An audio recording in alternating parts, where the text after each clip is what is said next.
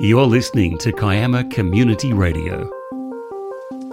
This program is brought to you by Kiama Leagues Club, the modern, friendly heart of Kiama.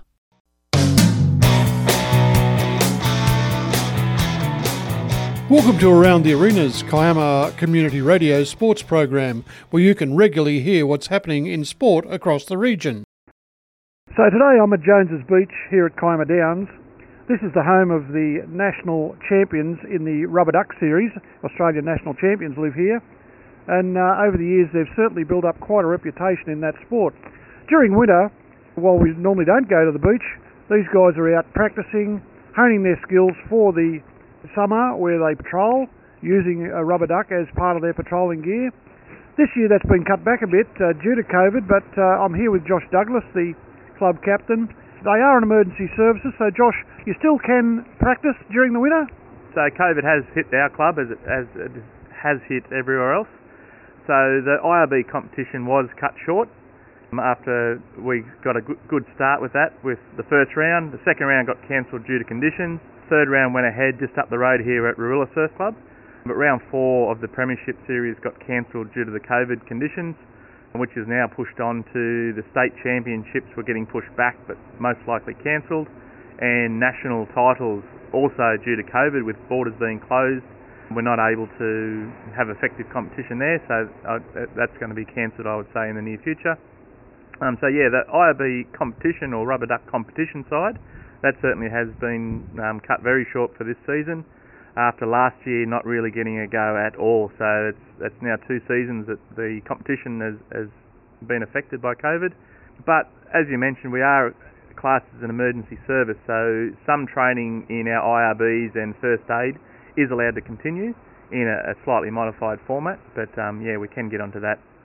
So how do you keep the enthusiasm up, Josh? I mean, this is a great club. It's certainly grown over the years. You've done a magnificent job here. I remember when I first moved to town, the clubhouse was actually across the road, just an old container. You've got a beautiful facility here. How do you keep the interest in with young people in rubber ducks when competition isn't part of what they can do? Yeah, it is a tough one. As you say, we have grown the club, and as well as growing the clubhouse, has grown the community of families and friends around the clubhouse. And I think that's where it comes down to. There's a lot of people that you join the club. I myself joined the club because my friends were in IRB competition and patrolling here, and that's what got me across and in. So the competition from the IRB certainly does draw a good crowd of people in. It's just important to let people know that we can still do those sort of things, so the training can still happen. The friends certainly come along because they have friends that are patrolling, and the career paths that you can have. So you join getting your surf rescue certificate at 13 or your bronze at 15, but from there you can either go the waterway with the IRBs and jet skis, or you can head the dry path, which is your first aid and things like that. So there's just opportunities for everyone, which helps to build, and family members come in, and it starts from there. Well, speaking of families, when I first moved here, there was a young fellow, Stephen Guy. He was being mentored by a guy called Phil Ross, who was very big into rubber ducks. I now notice Steve, or Skip as he's well known as in the local community, I see he's got a couple of children, I see 2, that are right into surf life saving as well. Yeah, that's right, and that's how the family grows. So Skip is now, and his wife Nada are involved with the juniors, and they've brought their kids up through Nippers, which was really good. So it's just kept that family connection going, and it just keeps growing and growing. So Skip at the moment is our junior chairperson for the last couple of seasons, and going into this one. And it's good, as you say, a good community member, and it just encourages the local families and the kids to keep going. And the kids then get onto patrols, and then they grow up and they're of age to join the IRB team and things like that.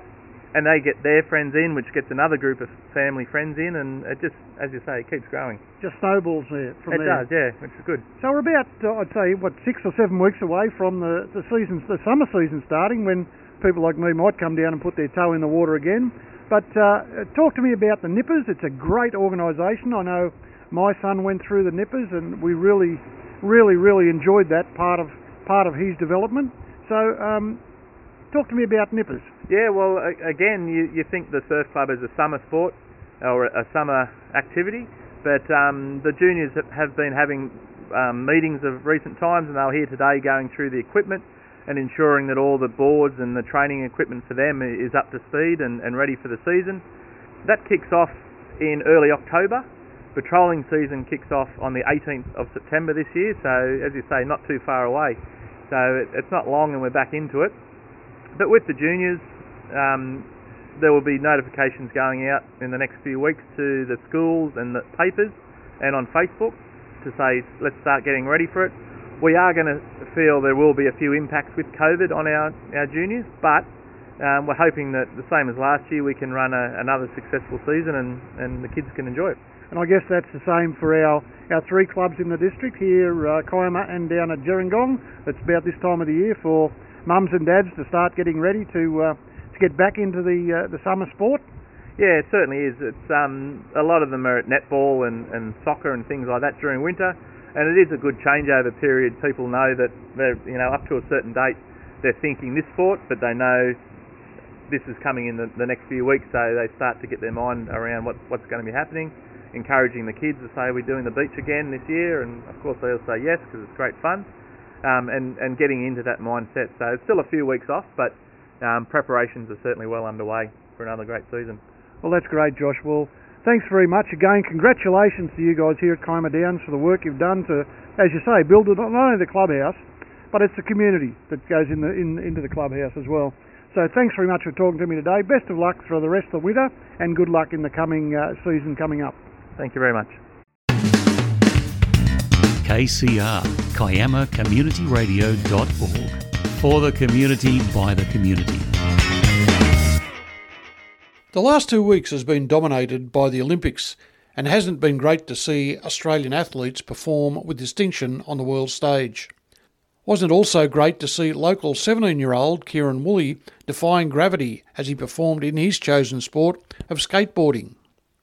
Unfortunately, Kieran made the acquaintance of a cameraman during the heats, but his score of 82.69 saw him make the final, where he performed with distinction. The talk of the swimming world during the Olympics was Emma McKeon, who has stamped herself as Australia's most successful Olympian.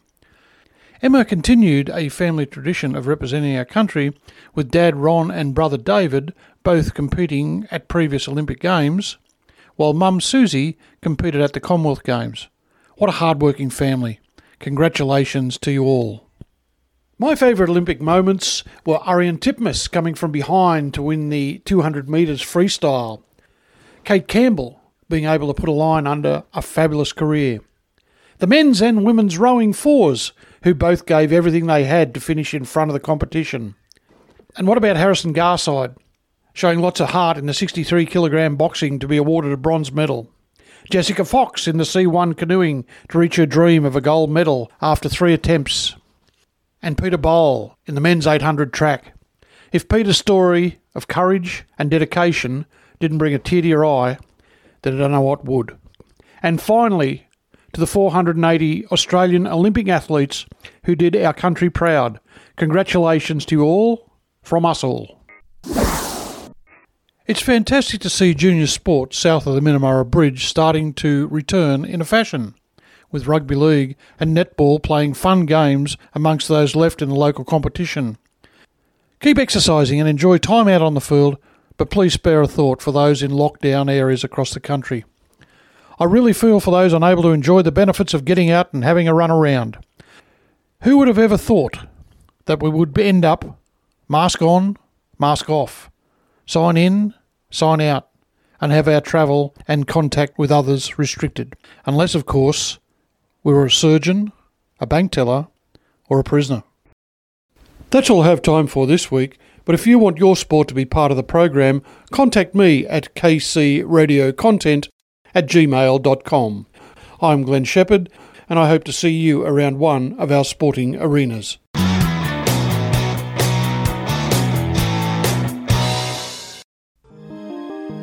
You've been listening to Kiama Community Radio. This program was proudly brought to you by Kiama Leagues Club. The views, information or opinions expressed during this segment are solely those of the individuals involved and do not necessarily represent those of Kiama Community Radio.